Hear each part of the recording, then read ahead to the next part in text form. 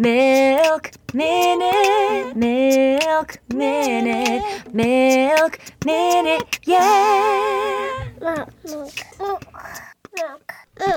This is Maureen Farrell. And Heather O'Neill. And this is the Milk Minute. We're midwives and lactation professionals, bringing you the most up-to-date evidence for all things lactation, so you can feel more confident about feeding your baby, body positivity, relationships, and mental health. Plus, we laugh a little or a lot along the way. So join us for another episode. Hey everybody, welcome back to the Milk Minute. Hey there, it's me, Elvis. Welcome back to the Milk Minute. Why do you always make fun of my, you guys don't even hear it half the time. We cut them out half the time. Every time I say welcome, and she stares at me. She gives me the bug eyes like I have to introduce the show, okay? And then proceeds to just ruthlessly criticize the way I say it every time. I have so few joys in life like that one. Let me have it. I'm not saying you have to stop. I am saying we need to start being honest with our listeners about what that looks like. About who the mean one really is here. It's me. I'm the problem. My campers, when I was a camp counselor, used to call me Mean Maureen. Mean Maureen? But in or they also called me malicious, like malicious. Oh, but not rough. like in a playful way. But they were like, we really appreciate the lessons you teach us, but you are a little bit ruthless in how you teach them. And I was like, well, it's fair. Well, that's fair. I do let you make your own mistakes, and then I sit you down and tell you why it was a mistake. You're just giving them enough rope to hang themselves with. That's exactly it. That's funny. I would say in regular day-to-day life, I'm the meaner one of the two of us. But as a teacher, you're probably much more strict and mean than I am. I think it's not that I'm strict. I think it is just that I'm like, oh, Your you want to delivery. make that mistake? Have fun with that. Bye. I'll be there to scoop you up off the Yep, pavement. I told you it was a mistake, but I'll just let you make it. It's kind of how I am with my kids, too. Malicious. I like that. It was a fun one. Yeah, it was fun. It was teenagers, calling me that. So it was all in good fun. You know, I don't know what teenagers would call me. The young kids that I've worked with have just called me heifer or header. Oh, heifer. I'm so sorry. Yeah. Yeah. Oh, my little neighbor boy, James, though, he's so cute. He goes, Header. Hey, Miss Header. Look at this, Miss Header. And it's the cutest. Lyra's in the stage of adding syllables to words she can't say. That. I'm trying to think how she said your name when I was like, oh, yeah, like Heather's having a baby. I think she was like, Heather Wawa. Heather Wawa. Yes. Why not? Because Heather Wawa wants this baby to come out. And then it did. And here we are. Here we are. Taking a break. Yep. Which is what leads us to this episode, which we are rerunning for you because it was one of your favorites and one of our favorites as well.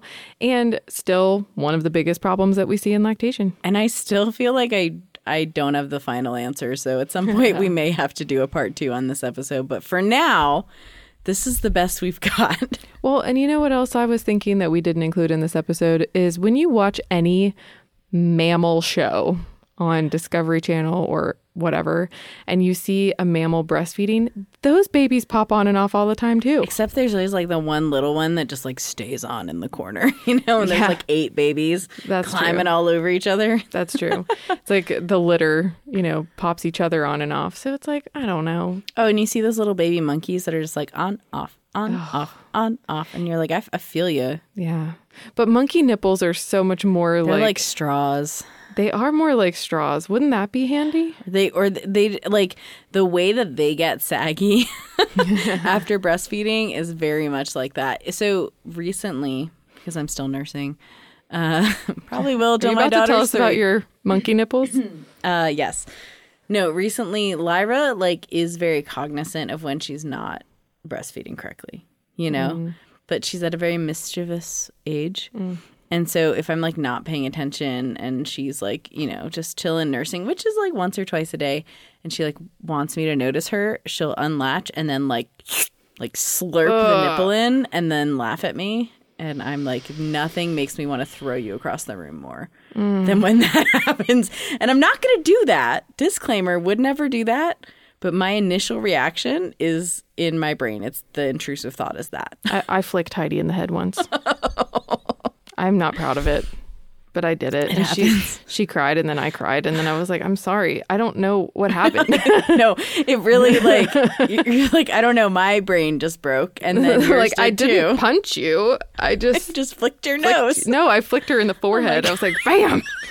Oops. That's pretty funny. My bad. And she's never been the same. I'm kidding. No, it's fine. She's fine. It's fine. She's a little aggressive now, but she's fine. I think there was one time I bit Griffin. He was in a biting phase, you know, and I was like trying every gentle parenting trick in the book and it wasn't working. And I was just so mad one day, I just bit him back. The mother mammal has finally had enough. It didn't- She bit her cub right on the face. It didn't change anything, but we both did cry. And he was like, Mama, why? See, you and me, baby, ain't nothing but mammals. That's just, it is what it is. That's your Doing message like for they today. do on the Discovery Channel. Do it now. All right, guys, we're going to do it and say goodbye. And you're going to listen to our popping on and off rerun. Hope Bye. you love it. Hello, welcome. Happy Friday, everybody. Happy Friday. It's been a miraculous week for all of us here, all two of us. The whole team. Well, there is a greater team, but we just don't actually see them. Yeah, I did see one of them, actually. Wow. Over the holidays, I saw Tiffany Getz, who does all of our podcast transcripts and all of our Wednesday wins on Instagram. So she's the one that does all of the amazing little shout outs for you guys. And she does the award stories in our Instagram. She uploads everything to the website, and she is just the person that I never have to double check. Like, she is so thorough, and she's got 3 kids and a husband, and she is like, she's the kind of person that paints her bathroom after all the kids go to sleep and always has porch decor and tablescapes. And I'm I like, don't know how you do it, Tiffany. girl, how? But our lovely audio editor, Cherie, is moving across the whole ocean. Yes, Cherie Louise Turner is following her real passion, which is baby lambs, all the way to Ireland. We love Cherie so much. Cherie has been our podcast mom now for 2 years. Mm-hmm. How long have we been doing this?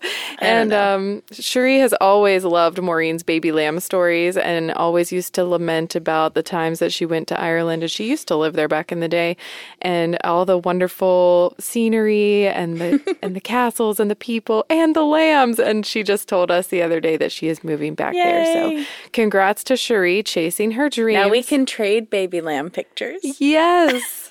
Yes. Everyone should be living their best life with tablescapes and baby animals. Absolutely. How are you living your best life, Maureen? Goodness, that's a great question. You know what? I'm not right now, but I should be at some point. It's just not happening this month. What's your deal? Well, you know, I feel like so right now Ivan is mostly off work because it's like a seasonal thing. So I've been working more, and it makes me feel like I should then be able to catch up, but I like still haven't. Do you know what I mean? So I'm just living in this constant state of like minor existential dread about my like ability to do things. Oh my God. It's great. Anyway, yeah, but otherwise my kids are actually great. I don't know what happened, but my 7-year-old like turned a very like he turned like a maturity corner. I don't know. Like he's not like a lot of the behavior problems that were really driving me up the wall have just kind of like faded away. Oh, that's nice. Not all of them, you know, he's still a kid. But yeah, like I dropped him off at a friend's house the other day, which usually like her kids are buck wild and so are mine. And I was like, here, take mine for a couple hours. She was like, yeah, there were no problems. He didn't fight with my kids. He didn't shout even when they were shouting. And I was like, wow. That's great. Yeah. One less thing to worry about. I know. It's great. And he's not like complaining about school right now too, which is nice. That's awesome. I know. Heidi went and played with a friend, our neighbor friends, the other night, maybe yesterday. I don't know. Time's a black hole. And I asked my husband how it was because I was away for a girls' trip. And he said, oh, no, it was really good other than one small incident where Heidi choked James out because he wouldn't give her something she wanted to play with. But other than that, they did great. And I was like, why do we have the kid that will choke out another 4-year-old? That's like, what's okay. happening? I sympathize with that, Heather. And then again, why don't we all just choke people out when they don't give us what we want? Yeah, when I see my toddler do things like that, I'm like, I get it. Yeah. Yeah, it's like hard to be mad. We're like, well, honestly. Yeah, well, like Griffin loves to get in Lyra's face. He just wants to like kiss her and love her all the time. And she just literally punches him in the face. And I'm like, yeah, I feel that. Yeah. And you're like, well, don't get so close next time. Oh, yeah. I'm like, look, dude, if you didn't ask her if you could kiss her on the face and then she yells and punches you in the face because you did it without asking, there's really nothing I can do there. Yeah. Yeah. I hear that. Let's see. Updates on my end. I finally have a new office that is in progress. We have started the build out as of today. Scary. Hopefully, my husband is signing the lease as we speak with a notary. That is a big deal, Chase. Or Chase, Cash, Jesus Christ. Back up. What's his name? Who am I married to? I don't know. Chase. Ew. Cash. I swapped the H in his name. He better not fuck that up. Yeah, don't mess this up. And it's going to be beautiful. So we're going to have 3 exam rooms with 3 lactation consultants. And I hired a chief operating officer. Wow. So she is going to be doing all of our everything. She everything you hoped and dreamed? Yes. Oh my, and more. So she's one of my best friends since like kindergarten. And we actually met in Sunday school, which is hysterical because if you knew us now. So anyway, she's going to be keeping us on the straight and narrow and doing all of the things with binders and details that my brain just won't do. Wow. All of the writing that I want to do for PR in our state and promotion of breastfeeding and things like that. So big stuff. Also last week, the reason you could not reach me, Maureen, basically, is because I am now in network with PEIA. Oh, Lord. And that's good. Thank you. I'm scared. So we're going to be billing some insurance directly, not all, because they don't all play nicely with lactation and I have to keep the lights on. Yeah. But we are also trying to get in network with WVU's new insurance, Peak Health. And so that's been a little bit of a process. Sure and has, there's been a lot of emailing and just trying to set everything up. So new, building, and time-sensitive stuff. Yeah. So scary. Good job, though. Thank you. Sometimes I look in the mirror and I'm like, I can't believe I'm allowed to do any of this stuff. I feel you. Like, sometimes people get off, like, a consult with me, and I just, like, stand up from my desk, and I'm like, I just don't know why people... what is happening? People listen. Yeah, they want to get better, and you have the answer. And you're like, how did I get the answer? I don't know how I got the answer. We just keep talking about breastfeeding. So anyway, speaking of things that are a little annoying to deal with. Yes, difficult. Today we're going to be talking about babies popping on and off the boob. Yeah, this one gets you guys. This is, Maureen and I were just talking about the fact that when someone calls for a consult about popping on and off, we already know we're going to have like 50 questions just to figure out which camp we're going to have to put you in and then, reverse engineer what's going on. And to be honest, this has been on our to-do list for like 8 months. And every time we go to record, it's on there. And then we're like, next time. Yeah.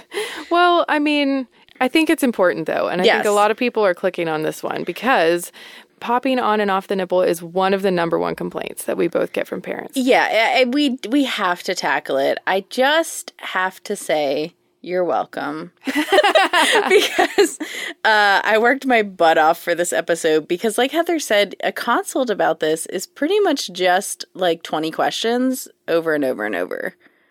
So it's hard to like make that into an informational episode, but we're going to do our best. And you may still have questions after this, but hopefully this can give you an idea of like where to start. Yeah.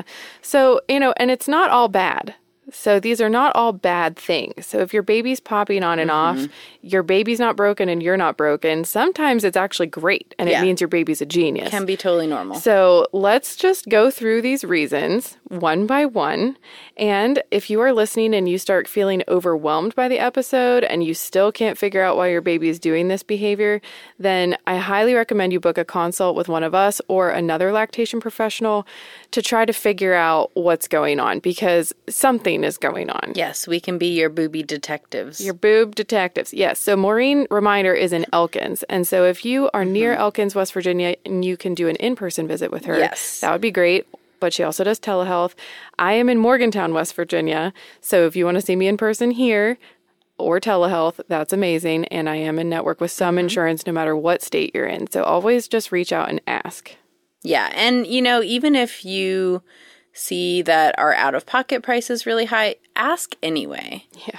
I know it might not happen, but we might be able to say, hey, I can't do it, but this person can. Or this is a free resource we've already made, and let me give it to you. Exactly. So, okay. Well, before we go any further, I want to thank a new patron, Amy S. Thank you so much for joining us on Patreon. And we really appreciate everybody's support. Yes, for as little as 25 cents an episode, you can support us too. So let's take a minute to thank one of our sponsors. And when we come back, we're going to answer a question from a listener about something that I previously said in another episode. Oh. Yes, I have to clarify something. Have you guys ever been listening to our show and thought to yourself, man, I really want to work one-on-one with Maureen?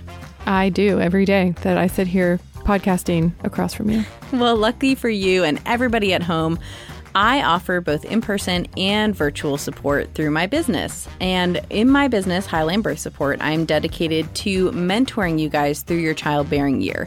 So that could start with fertility all the way through pregnancy, childbirth, postpartum. I offer home birth midwifery services, doula services, lactation support, herbal support, anything you guys need. You even do miscarriage support. Absolutely, I do. That's one of the biggest things that is so hard to find. And I think that your people that are local to you are so incredibly lucky to have this service. Thank you. And I just feel really happy to serve everybody. And I'm so happy I can expand my services virtually as well. Yeah, telehealth for lactation has been really important through the pandemic. And I think we just about got it perfected at this point. So if you guys want to work with me, head over to highlandbirthsupport.com and check out what I can offer you. That's HIGHLAND birthsupport.com. Welcome back, everybody. Let's get into this question about something I said. Clarifying questions. So this question is from a new patron, Holly S. Here's your question. You said in a previous episode that if you had another kid, you would be an overproducer because of your knowledge now. Can you elaborate on that at some point? I'm an overproducer, but start to struggle when I go back to work due to the pressures of being a retail pharmacist and time constraints of walking away from customers. So here's what I meant when I said that.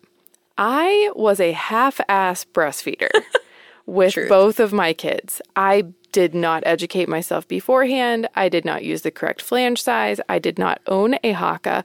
I did not have a milk storage plan. I had previously pumped into Ziploc bags, not all the time, but when I ran out, I really put in extremely minimal effort, and I was a just enougher. So I was saying, I just assumed that if I prepared in any way, maybe didn't give a bottle in the first 3 days of life, or didn't do a pacifier, or maybe didn't do a circumcision with my son, or just like put effort into storing milk early or using correct pumping things in any way. No doubt. If I had done anything right along the way, I think I would have been an overproducer, which means more than just enough. It doesn't necessarily mean a crazy overproducer like hyperlactation. It just means I would have had a surplus of milk. Right. And so what she meant by that, and I think what a lot of people are able to do with the right knowledge, is to plan for those difficult times that you're talking about, right? When you say you struggle when you go back to work because of XYZ, now you know that. You've been through that before. And so next time you can say, okay, I know the problems and I know the solutions, so let's make a plan so that those can happen. Right. And Holly, I just want to tell you, if you were my patient, the thing that I would focus on the most is your equipment setup. I would want to make sure that you had the best pump with the correctly sized flanges and all of the stuff that you needed to be successful. And that might mean more than one pump. It might be a hands-free pump. That's usually what I recommend for folks in that situation where, they're not always able to sit and take a break. Make sure you have a hands-free pump that you can wear and have a really good sit-down pump when you are able to sit down and use it. And make sure you know what your rights are now that the Pump Act has passed. Because now, at the federal level, 9 million more parents who are lactating at work have access to those rights, which is great. Yeah. At some point, we're going to elaborate on that. Somebody asked us to do an episode, and I was like, yes, I would love to, when I can sit down and actually read the whole thing by myself and not just rely on somebody else's interpretation. Yep. Good call. So, TBD. TBD, but just so you know, that happened. And we always direct people to the Center for Work-Life Law. And that is a nonprofit with lawyers on the other end of a free phone call to help you navigate pumping at work or being pregnant at work. Yes. Wonderful. All right. Let's pop off. Oh my God, I knew you were going to say that. I just knew it. Woo. I was waiting for it. I'm going to pop off on you for saying that. Okay, so let's start. Can we start in the first few days of life? I think we should start then. We should start there at the beginning. Because age matters. It's part of our assessment when you say my baby won't stay latched. Yeah. How old are they? Yeah. So if it is the first few days of life, it could potentially just be normal reflex integration. Absolutely. And by that, we mean when your baby is born, they have motor skills that their brain automatically tells them to do, but they have no context for when and how to use them. So that's actually what they're learning, quote, when they learn to breastfeed, is not actually how to latch and how to suck. It's when to latch and when to suck. And also babies are born with this is an arbitrary number, but 1 million trillion more neuronal connections than we have. Way more. Yeah. So they have to actually prune them out by lack of use. Yeah. So that's why they're so disorganized. That's why they can't pick up a pencil with their two fingers and they just shake all the time. Yeah. Or why they latch and unlatch and latch and unlatch. And it often with that newborn looks like they'll put their mouth over your nipple, whip their head back, shake it around, and then put it back, and then whip it back and shake it around. I'm doing it to the microphone right now. And that, pretty much every baby, 90% of the babies I've seen at birth do that within the first hour, right? But some babies continue that for a couple days. Yeah.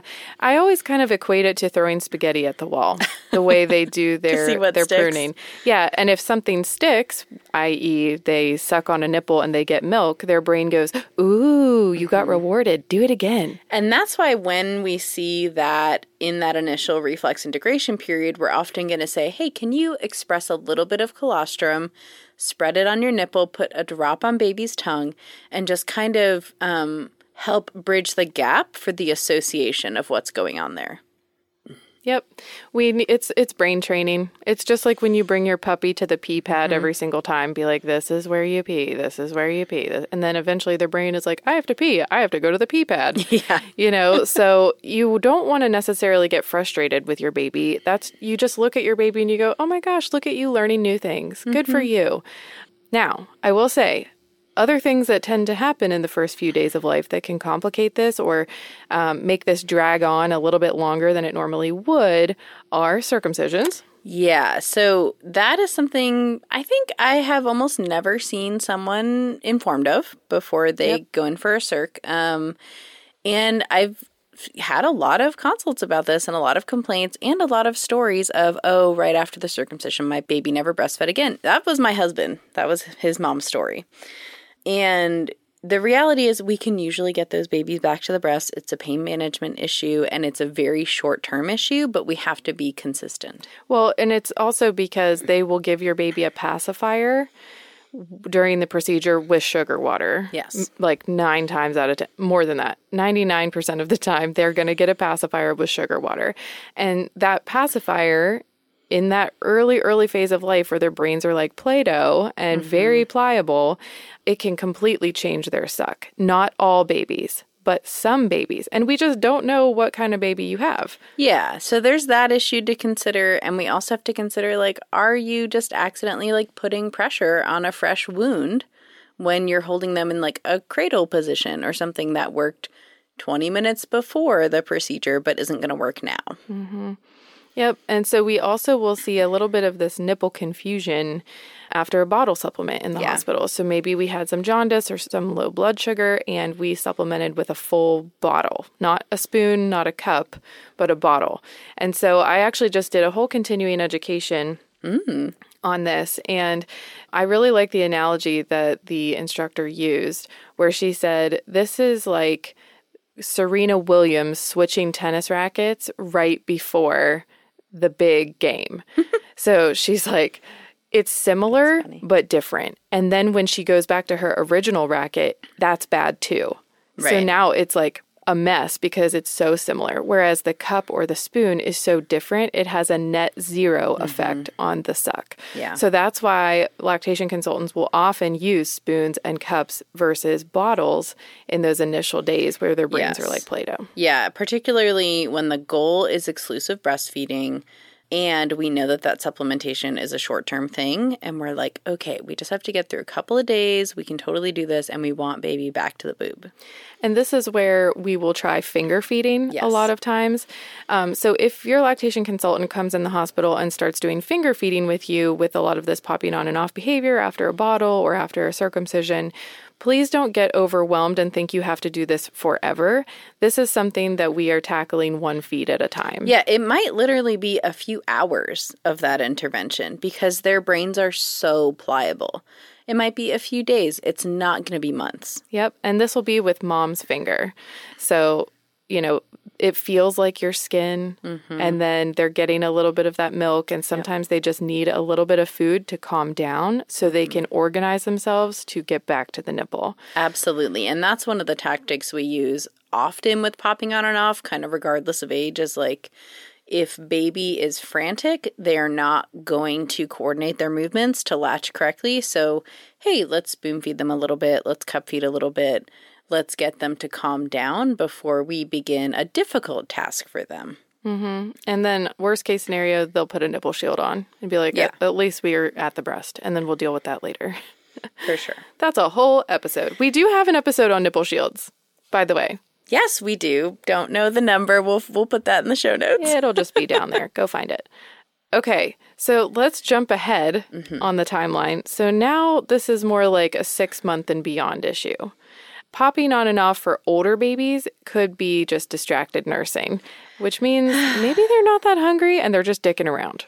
Yeah, and you know, I feel like it just always comes back to their little brains. They're just like around that age, they just suddenly realize the rest of the world exists and that like they want to be a part of it. And it is okay, you know, to then be like, okay, so if we want a nurse, we're going upstairs in this room with the door closed. And it's also okay to just put them down and be like, well, hit me up when you're hungry. Yeah, most babies are going to regulate their hunger and eating correctly. Some babies do avoid eating and get really over hungry, but that's not going to be most cases. And we will link the episode to nursing older babies in the show notes as well, because we tackle a lot of that, as well as our recent episode with Gia Gambaro Blunt. That was such a good episode. Yes, and she is a toddler behavior expert. So if you're nursing like a 2-year-old who's popping on and off and you're like, okay, I'm done. All right, you know what? With a 2-year-old popping on and off, absolutely put them down and say, no, thank you, and walk away. Yeah, just walk away. Okay. All right. So that honestly, that was the easy part of the episode. Here's the difficult part, because if those are like the first things we ask, and if those aren't the answers, we're like, cool, let's dig into 800 other reasons. So I kind of tried to categorize these, but just go with the chaos, everybody. It will make sense. So let's talk about supply and milk flow as a general reason that we could have baby not staying latched. And it's kind of like on either extreme of our spectrum here could be a problem. Can we start with a fast letdown, though? Yes. Okay. So fast letdown is subjective. Yes. Okay. So I have heard from people, oh my gosh, I have such a strong letdown. And then I watch it and I'm like, I mean. Yeah. And it doesn't always correlate with oversupply. Exactly. I have, for example, a fast letdown and just very strong boob muscles. Right. I only have it on one side. Yeah, that's also normal. There's a wide variation of normal, and a fast letdown is not necessarily abnormal. It's not, and it's not usually a bad thing, but it can just be a little bit difficult for some babies to keep up with. And I think a lot of the time what I see is the babies with, without super obvious oral dysfunction, but maybe they're like a little hypotonic or they have small ties that went unnoticed. They're the ones that just suddenly struggle with that. Yeah. So this will look like choking, coughing, popping on and off. Or they learn, because they're so smart, that you have a fast letdown. So they'll pop on and off to get your milk to spray, and then they'll back up. So it'll spray all over their face or all over what, and you're like, what the hell, little Brian? I just had to wait it out, Mom. Yeah, and they just like look up at you and wait for it to be over, and then they nurse. And you're like, would you mind? Can you not? It's a mess, but it's actually quite smart. And, a lot of people, their initial response is, oh my God, I'm choking my baby. We have to bottle feed. And I've seen that a lot. Usually it's very small interventions fix this problem. Often we are simply talking about changing from a laying down nursing position to an upright one that gives baby the control if they do need to take their mouth off the boob, right? Or it looks like when you feel your letdown coming or you see baby start to exhibit those signs, you simply take them off, switch sides, put the hock on that side, or you give them a little break to take a burp, let some milk dribble, soak it up with a washcloth, put them back on. Yep, that's what I went with. Yeah, and usually as they mature and grow, they keep up with it. Yep. And eventually one day they just suck it down, and then I hear from people, I think I'm starving my baby. And I'm like, why? Yes. And they're like, because they're only eating for 5 minutes at a time. And I'm like, what? And then they come in for a weighted feed. And I'm like, oh, no, your baby transferred 4 ounces in 5 minutes. Absolutely. And typically the turning point I've seen is between 3 and 5 months. Yep. Agreed. And that in that time period, we see just this exponential maturity of babies' muscle control for their head and neck. Mm-hmm. That's true. And also they got to know you pretty well, and they learn how to finagle you and hit the right combination to get what they want. And you also know what you're doing at that point, too. Right. You're like 4,000 feeds in by 3 months. All right. So if you have any questions about that, let us know. But we're going to move into low supply and slow letdown now. So trigger warning. Yeah, I think this is a really hard thing for a lot of people to tackle because it feels like there is no solution. This is often when I hear people say, my baby hates my boobs. They don't like breastfeeding. Often this is kind of the root of the problem. And so how we figure that out is difficult. We might do weighted feeds. We might have you pump in clinic or, pump and tell us what you got out of pumping, right? Which I kind of hate that one, but... Me too. But sometimes it's effective. Let me say this. I like it when someone is pumping in front of me and I can see it. Me too. What I don't like is when a pediatrician or other healthcare provider says, go home and pump and see what you get. I don't like that. And then bottle feed the baby. Yeah. And then the baby who is used to a slow letdown is like, oh yeah, this is what I want. And then they won't get back on the boob. Yes. And then I'm like, okay, no, that is not what we're doing here. And often, let me say this too, these people that are in this category of possible low supply and slow letdown, they have already been bottle feeding or supplementing because of something that happened, and now we have a low supply as a result. Right. Or it could be unrelated, but that happens too. And I think one of the things that is a red flag about this for me is people will say, okay, baby will latch on and they're fine for about 2 minutes nursing, and then they get really frustrated. And I'm like, okay, so essentially during your letdown is the only time that they are satiated while feeding. So that either tells me you have a slow flow or a low supply. Or the baby's muscles aren't strong enough to remove the milk when it's not being forcefully sprayed into their mouth. Absolutely. So typically first steps for me here are, okay, let's try, just like we would try hands-on pumping, we're going to try hands-on nursing. We're going to try breast compression, right? You know, and we're going to see if we can help babies suck more effectively. Do they need some kind of like chin support or cheek support to suck better, right? We're going to do weighted feeds. We're going to make sure we keep a really close eye on poops and pees and weight gain just to make sure, is this the real problem or are we looking at something else? And also, additional trick is you can, after your first letdown on the first boob, and you can see baby's already getting frustrated, just stop, put them up on your chest, switch positions on the same boob, and your baby's going to think it's a new restaurant. It's going to be like, ooh, a second boob time. And you're like, ha, ha, ha, it's the same boob in a different position. And they will suck aggressively thinking it's the second boob, and they could potentially stimulate a second letdown.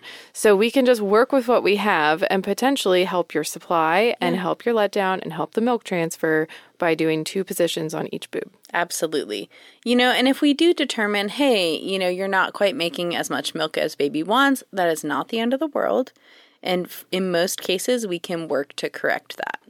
Yes, but try not to do that on your own. I think it's really important to have support in that, whether even like minus the clinical guidance part, like just having someone who can say like, hey, we're going to check in about your emotions during this process where you feel completely invalidated by your own body. Right. And friendly reminder, your value does not equal your milk volume. Yes. Okay. Absolutely. Okay. So one of the next things that can cause this issue is if your baby is not latching deeply enough. Kind of connected in with like a slow flow, because a shallow latch can essentially not trigger a letdown, right? And can restrict your milk flow. So are we seeing, like, when your baby unlaps, does your nipple look like a tube of lipstick where it's got that little like angle at the end? Are you having pain with latching? Do you have flat or inverted nipples? Like, we're going to be asking about these things to try to assess that, especially if we haven't seen baby latch. And this is going to be another one of those most likely early on things. Yeah. Early first couple weeks. Primary engorgement is a huge factor in this, where your breasts are just like giant cantaloupes and it's like trying to latch a baby onto a kneecap. Yes. And the baby's like not getting stimulated to suck because the nipple is never reaching that magic button at the soft palate at the top of the roof of the mouth. That is what triggers their suck reflex. Yeah. And, you know, the thing is, too, often this, it's not in the first week or two, this is often tied to poor positioning or oral dysfunction. So this can get complicated really fast. If we're like, oh no, they're latching shallowly because they have a tongue tie, because they don't have good muscle tone, you know. However, don't be afraid of this. I think it's really important to know if this is happening, because there are some things that you can do at home to see if you can help baby latch deeper. You can use different positioning techniques. You can use things like different breast holds, or like the flipple technique, where you kind of like do a C hold and you like flip your areola down onto baby's bottom lip, and your nipple like points straight up at their, you know, palate. Takes a little practice. And assuming you're not engorged and your breast isn't a cantaloupe, you're not flippling a cantaloupe. Trust me, that's not happening. We can, and if we're engorged, we're going to try hand expression first. If you have flat or inverted nipples, we might try things like a latch assist to try and evert those a little bit. Little reverse pressure softening, maybe a little haka beforehand to alleviate some of the pressure. Definitely ibuprofen. Do we have an episode on engorgement? I feel like we do. We have one on the first few days of life. We'll link the first few days of life one. That's an early episode where I was still doing the audio editing, so apologies for the quality. It's fine. We did our best. We did our best. Yeah, gosh, honestly, at this point, when someone's like, do you have an episode on that? I'm like, maybe. Yeah, Have you Googled it? Google Milk Minute Podcast + and whatever topic you're looking for, and it'll probably might be there.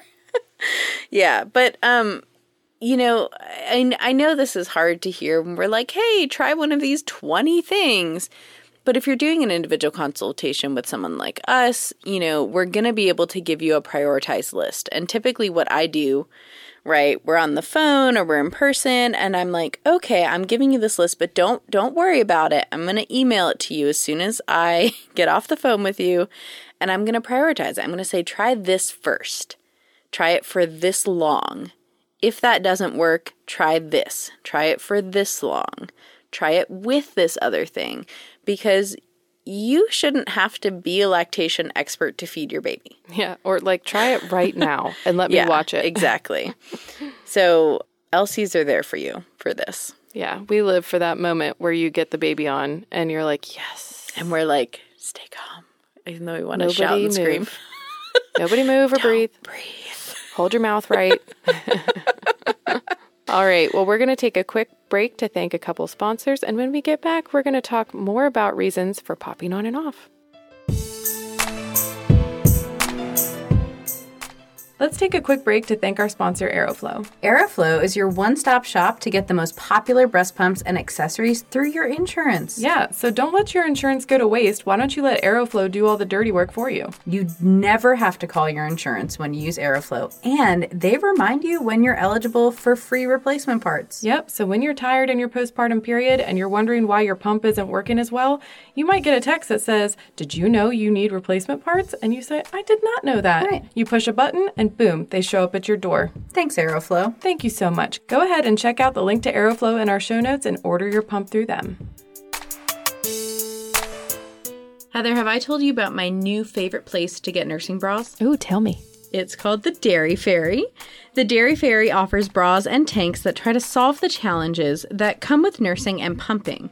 Their ingenious intimates are beautiful, supportive, and can be worn all day long. Oh, you're allowed to look good and feel good about yourself while wearing a nursing bra? Absolutely. And they offer sizes up to a 52G. Oh, amazing. I'm so glad a company has finally realized that a D cup is not a large. Absolutely. And it's so affirming to feel included in sizing and not feel like I'm asking for too much, that clothing fits my body. Well, what else do we get? Well, if you guys follow the link in our show notes, you can use the code MILKMINUTE at checkout for free shipping on all domestic orders. Oh, thank you so much, Dairy Fairy. Absolutely. Once again, that's the link in our show notes, and use the code MILKMINUTE for free shipping on all domestic orders.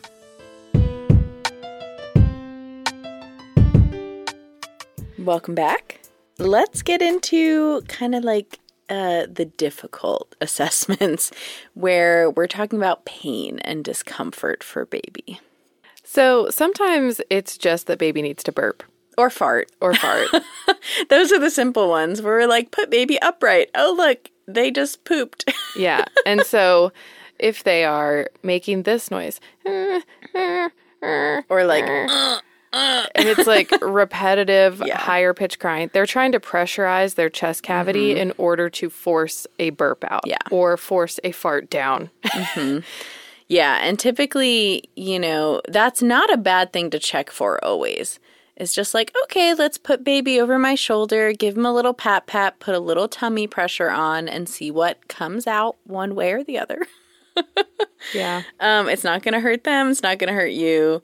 And some babies, regardless of what we do, are just gassy little people. They are. And we always recommend a Vivo probiotic for these babies. We'll put that link in the show notes. Yeah. And you can use code MILKMINUTE for $10 off. I love it for all the babies, and it can definitely help with gas, and it can help to kind of slow down that process of digestion that is always churning when we have extra stuff to digest. So it kind of helps the digestion along. Absolutely. And then also, if you see your baby back arching a lot, everyone always goes, I think they have reflux, they're back arching. I saw it on Instagram and I'm like, oh my God.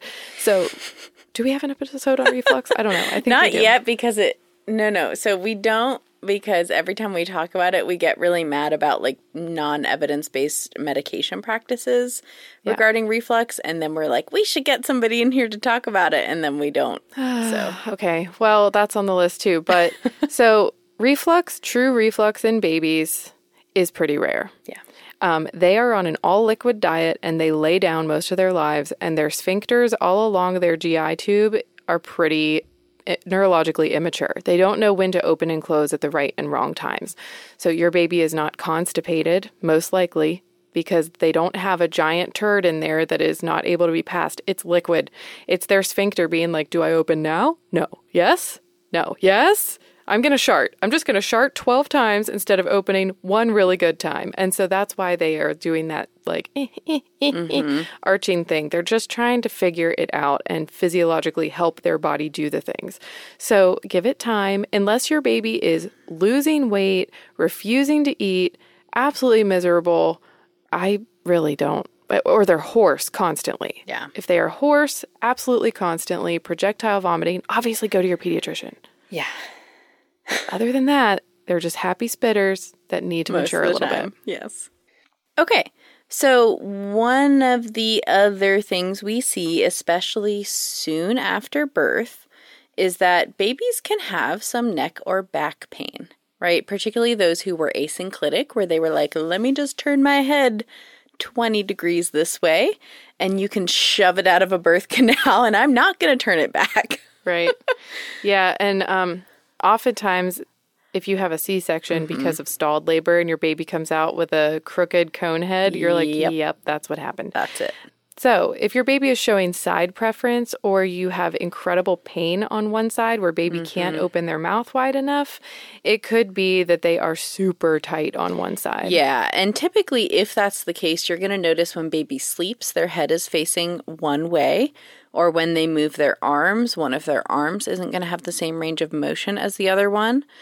It doesn't usually only appear when nursing. If you can pay attention, you might see those signs other times. And if you're a lactation consultant listening and you're wondering how to manage that in the first couple of days of life, obviously we're not rushing off to the chiropractor 24 hours after birth, but what you can do is you can gently hold the baby and tip them upside down, and this always freaks the parents out. I love the upside down releases. Yeah, because it's like, first of all, your baby was just head down for the past 10 weeks. Yes, I warn people that before I do it. I'm like, I'm going to invert your baby upside down. However, might I remind you that we have been telling you it's a good thing your baby is upside down for the last 6 weeks of your pregnancy. Right.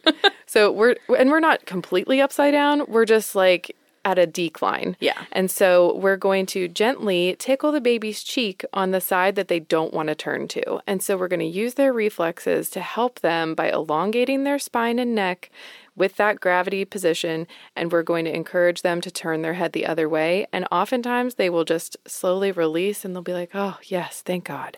And then we try. Do you know, so I, years ago, was training with a midwife. We went to postpartum. They were having issues like this, and she was like, okay, I'm going to do some body work for baby. And she did a couple of different things, but one was basically a full like dangle inversion. Like she had her forearm like around baby's waist with their legs kind of tucked over and had him against her torso, so supported, but like fully inverted. And I had measured baby earlier in the appointment. And then so when she was all done, I was like, do you think I could take baby's length again? Like, I'm just curious now. And that baby gained like almost a whole inch just like unfurling their body. It was wild. That baby was so tense. Oh, that's crazy. Now, I'm not saying you should like dangle your baby upside down. This was a trained professional and it was a specific technique. However, it can be very effective. Yeah. You can consider, if this is a problem, it's a persistent problem, and you have the resources. There are lots of professionals who are trained to do that kind of body work for baby. And who you're going to go to usually is dependent on who is local and who is trained, right? Some occupational therapists have training in this, some chiropractors, some osteopathic doctors, etc. So the thing is, you're going to have to call around and be like, hey, do you have training and experience in working with infants of this age with this problem? Yep. And if you're like, I would never think about doing chiropractic on a baby, we will link our chiropractic episode in the show notes because you need to learn more about it. Right. And it's, if you're not comfortable with that, that's okay. But don't discount it just, without learning a little bit. Right. Before you put your kid in a helmet, maybe consider For sure. some other preventative options before you get to that point. Yeah, and you might also find someone who's trained in craniosacral therapy. But, the point is, I guess there's a variety of different therapy techniques that can help with this. Okay, next we have mouth pain. So possibly baby is popping on and off because there's something going on in their mouth that is really hurting them. The mouth pain one is hard because every time I've had to tell this to a parent, they immediately feel immense guilt, right? Yeah. They're like, oh my God, my baby has had a sore in their mouth and I didn't know. Yeah. But it happens. It's okay. Often babies get sore spots in their mouths just from repeated friction against a hard object like a pacifier or a bottle nipple. Or aggressive bulb suctioning Yes. with the bulb syringe after birth, where they jam it in there. By they, I mean probably not you, but maybe you, Yes. and it's okay. When it is improperly used, right? Because when we're taught how to do this, we are taught only suction what you can see. So you're supposed to actually visualize the area before you suction and not just like shove it in and roll it around and suction. However, that is not always how it's executed. Often the area that is affected is the junction between the hard palate and the soft It's palate. like every time there, or what I've seen is like just kind of on the side of the like inner area of the back gums where a molar would come in, And the way we kind of work through this, unfortunately, there's nothing you can put on it topically. We have to work with positioning. So obviously we eliminate the hard object. We have to get baby fed. So cup feeding, syringe feeding, finger feeding, or just trying to feed in a more upright position. So an upright position can really kind of take that pressure off because of gravity from the roof of the mouth. Yeah. So. And, the good news is mouths heal quickly, right? They're a mucous membrane. Seriously, like 2 to 3 days, sometimes those are completely gone if we have removed the offending, cause, right? But we have to be super, super careful about how we're feeding in that time. If we have a sore and we're constantly hitting it, even with a nipple, it might not heal. Yeah. And some people actually have hard spots on their nipples, which can cause that. So if you're like, we don't use a pacifier, we haven't used a bottle, we didn't have a bulb syringe, and then you look in your baby's mouth and you see like a giant butterfly-shaped canker sore between their hard and soft palate.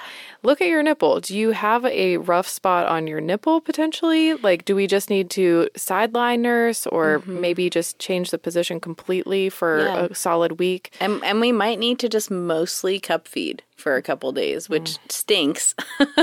But, the quicker we can get this to heal, the better we're going to have, the better latch and long-term breastfeeding we're going to have. If you want to know what that looks like, you can Google it. But essentially, if you've ever had a canker sore where it's like a white, shiny patch in your mouth, they basically look like that. I've seen them look a little bit more like bluish, purplish before, but they usually have a white sheen. Yeah.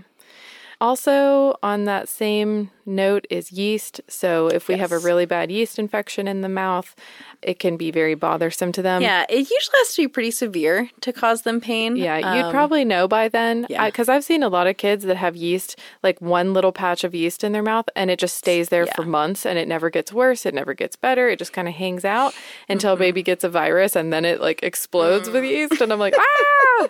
So we just keep an eye on it. So if you know your kid has a little spot, and just keep an eye on it. Just keep an eye on it. And then always with mouth pain, we have teething. Sometimes teething creeps up on us way earlier than we expected, right?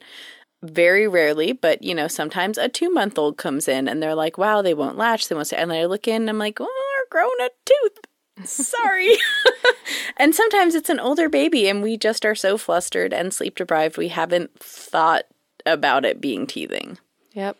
And we will link our episode on teething. It's called Tooth Care for Your Gummy Baby in the show notes. Yeah. On that note, Lyra, I feel like we've hit that point where she's just going to be growing 7 teeth at once until they're all in. Like every time I look in her mouth, it is like a horror movie in there where there's teeth half erupted and inflamed gums. And I'm sorry. It's okay. Honestly, she's not that crabby about it most days, but I baby. kind of forget about it as being an issue until sometimes I look and I'm like, ooh, what's the new one? Sorry about your mouth. Okay, so just basically get through that time, get more resources, and be easy on your baby and yourself. One of the other very, very common and easy to fix causes that I see is simply an unstable position. And this is when I see people say they're holding their baby cradle with one hand, their butt and their legs are like out in the air, or, they're holding baby against them, but their head and their body are twisted different ways, or their arm is stuck. And that is understandable, especially with a newborn. They're crying, you're flustered, you don't know what you're doing, they don't know what they're doing, so you just kind of get them close and latched in any way you can. But it might not be a sustainable position for them. Yeah, they don't like to feel like they're falling, especially. So you got to put something under their feet. Maybe try to check the following things. Is any part of their chest facing the ceiling? If it is, stop doing that. Is the posterior arm, so like the bottom arm, between the baby and your breast? If so, remove that arm and put it around the boob so the arm isn't pushing baby away. Give me a little hug. Yeah, we need a big giant boob bear hug. We don't need the arms stuck in the middle. And that's tough in the early days because they're so contracted up and they really want to keep those arms close to them. And then the other thing is make sure their chin is flicked down so their bottom lip is popped out. And just go ahead and flick that chin down. You won't be able to see the bottom lip. Just do it. Anything else? With babies' butt and feet, typically what I do is I tell people to have their hand under their butt and then shove a pillow under their feet or like a blanket or something.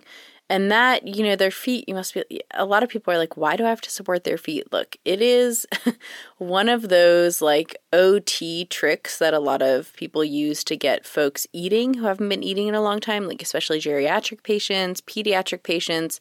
If they're sitting at a chair with their feet dangling, it, for whatever reason, doesn't always set you up to eat well. So making sure their feet and their butt are supported at the same time is going to help them latch.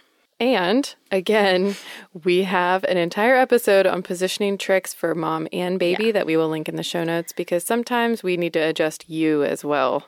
Yeah, and I know we're kind of keep mentioning episodes we've done. That's because this problem is so multifaceted that we basically in every assessment have to bring in like little pieces of knowledge about all of the different possible lactation problems. Yeah. And so if you're like, ooh, that one's me, go to that episode and learn more about it. Okay. The other thing, of course, tongue ties, Dun, dun, dun. buckle ties. This lip one gets ties. a lot of press. Yeah. I don't know why, but it does. I mean, I know why. I know why. I guess, but anyway, so there's a lot of hype about oral dysfunction, tongue ties, lip ties. When do we need to cut them? What do we do? We're not going to go into all that right now. There are many differing opinions on that. Not a whole lot of great research on it, but it's coming in, trickling in slowly. However, in this assessment, we're going to, we might need to do a full oral functioning assessment. Do we have a tongue tie? Can the lips both flange out? Do we have strong enough muscle tone to suck well? Does baby sleep with their mouth open? Because that is a sign of oral dysfunction. When their mouth is closed, does their tongue rest on the roof of their mouth? Which you can test by opening their little mouth and seeing if their tongue goes like off. And we might need to do a really hands-on assessment for that. Oh, yeah, for sure. Yeah. For sure. I mean, and also I will say during virtual assessments, I will have people send me pictures of the baby's mouth when they're crying, pictures of their mouth at rest. It has to be well lit. Like, it's not impossible, but it's harder. Like, can you do a panorama of your baby's mouth with surround lighting? And listen, I'll do it. I will do it every time. But, the very obvious ones where your baby's tongue, when it sticks out, looks like an M, so an M-shaped tongue, that tongue is not going to be able to hold a nipple in the mouth. No. And so if your baby is sounding like this throughout a whole feed, not just in the beginning during the letdown, but the whole feed, Right. And they're getting upset and they're just constantly like, rah, rah, rah, rah. Yeah. Another good red flag to notice is, do they also have trouble with the bottle? Like, is it not just your nipple? Do they leak when they're drinking from a bottle? Do they refuse pacifiers? Right. You know, this kind of oral dysfunction can be so complicated to manage and to assess. But, you know, we can give you guys some of those red flags to look for. And that usually is going to tell you, okay, I should probably seek some professional help with this. Things that we can consider, you know, you can certainly consider revisions for tongue ties or lip ties. I would strongly encourage you to also do body work both before and after that if you're considering it. Occupational therapy, things like that. Yep. And when all else fails, try a reset. Yes. Which is skin to skin on the chest or just on the chest. So chest to chest. And that is your home base until kindergarten. And beyond. And beyond. When you're having a bad day, don't you want to hug chest to chest with somebody, take a nice deep breath and calm down? I do most of the time, you know, or I think I don't. And then someone makes me do it and I go, oh yeah, this is, yep, you're right. I need to reset. And so calm down the nervous system of both of you. Take a deep breath, lower your shoulder blades on your back, make the bottom of your shoulder blades kiss. And then once baby's brain is back online, give them a little bit of milk on a spoon to calm their brain down. Let them know that they're going to have some food. Talk to them like a real person and say, I'm going to get you some food, little Brian. You don't need to be upset. It's here for you. And then you try again in a new position with support and do your best. Yeah. And I know this one might sound a little crazy to you, but so a lot of people shy away from nursing while baby wearing. However, if you can do it, and just baby wearing in general is going to help, but if you can nurse in the carrier, a lot of babies calm the fuck down because it's like they're being swaddled, doing skin to skin and nursing all at the same time. Yep. And you might need some help with this the first few times. So, you know, don't feel bad if you don't get it, but it's worth practicing. Yes. Okay. So, we did it. I feel like we just read a dictionary of popping on and off. I think we just went through like the glossary of like your lactation textbook. Oh, actually, we should have consulted that. Might have made this a lot easier. Oh, I wish we were smarter. Well, I hope some of that is helpful to you. I'm sure that we missed some of the possible reasons for that, but I also kind of want you to understand that if you're experiencing this and you can't figure out what's wrong, that's not your fault. This is a complicated problem. Sometimes it has a really easy solution, but assessing it can be very difficult. Yep, 100%. All right, well, let's take a minute to thank one of our sponsors before we get to our favorite segment of the show, the Award in the Alcove.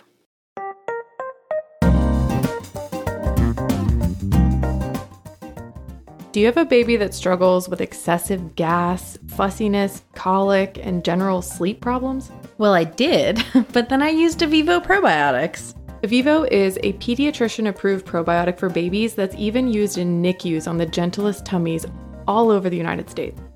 It is an amazing, unique product that contains a specific strain of B. infantis that we need to digest human milk oligosaccharides. That's actually 15% of breast milk that your baby will then be able to utilize, whereas if you don't have the bacteria, there's so much extra in the gut, which is why American babies poop like 10 times a day more than babies that are colonized with B. infantis. I have personally seen this probiotic help my baby and the babies of many of my clients, and frankly, if we're dealing with any of these symptoms, it is the first thing I go to. And the best part is, it's not like any other probiotic that we would take when we're sick or taking antibiotics, where you take it every time you go through antibiotics for the rest of your life. If you give your baby Avivo in the first 100 days of life, it actually colonizes in their gut and becomes a part of their immune system, which then they can pass to the next generation. And this is how we make change, y'all. Avivo is amazing because it's going to safeguard your baby's health today and give you peace of mind in the future. Check out Avivo probiotics through the link in our show notes. And enter code MILKMINUTE for $10 off. All right, right, Maureen. It's a good award today. Do you want to read it? Yes, I'm very excited. I feel like I haven't done this in forever. I know. We have not been in the studio for a little bit, so this is exciting. Yeah. Okay. So today we have a nomination from a friend of the recipient, and she says, I want to nominate Kayla Clausen for giving birth to preemie twins and immediately getting to work pumping, learning about pumping schedules and equipment, asking for help when she needed it, and building her support network. Very important.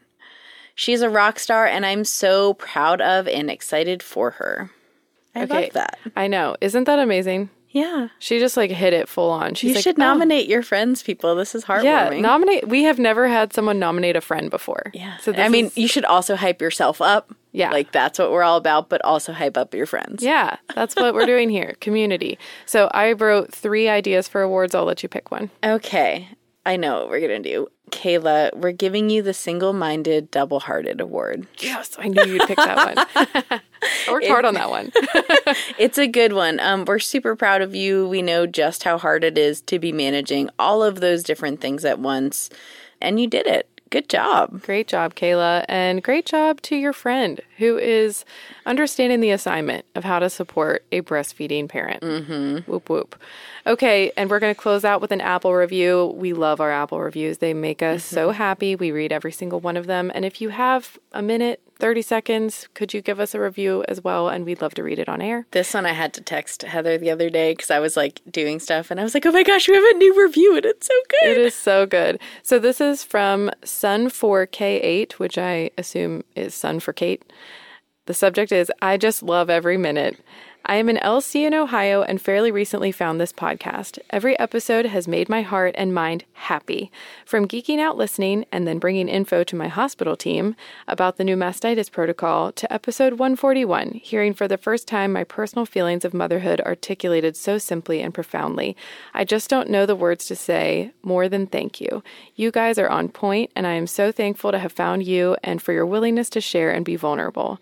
Now I know I'm not alone, and as I'm sure you are discovering more and more with each episode, that you are not alone either. What a gift. Thank you. Thank you so much. That's such a sweet review. And so well written. I know. That is beautiful. Thank you so much. It really helps us to feel like this podcast is making a difference. Yeah, absolutely. And thank you guys out there, all of you, for listening to this episode today. The way we change this big system that is not set up for lactating families is by educating ourselves, our loved ones, and our community. If you want to support the podcast, you can leave a review like that. You can bring the information you learn to your friends, family, and coworkers. And you can find us on Patreon at patreon.com/milkminutepodcast if you'd like to support the show monetarily. All right, guys, we'll see you next week. Bye-bye. It's a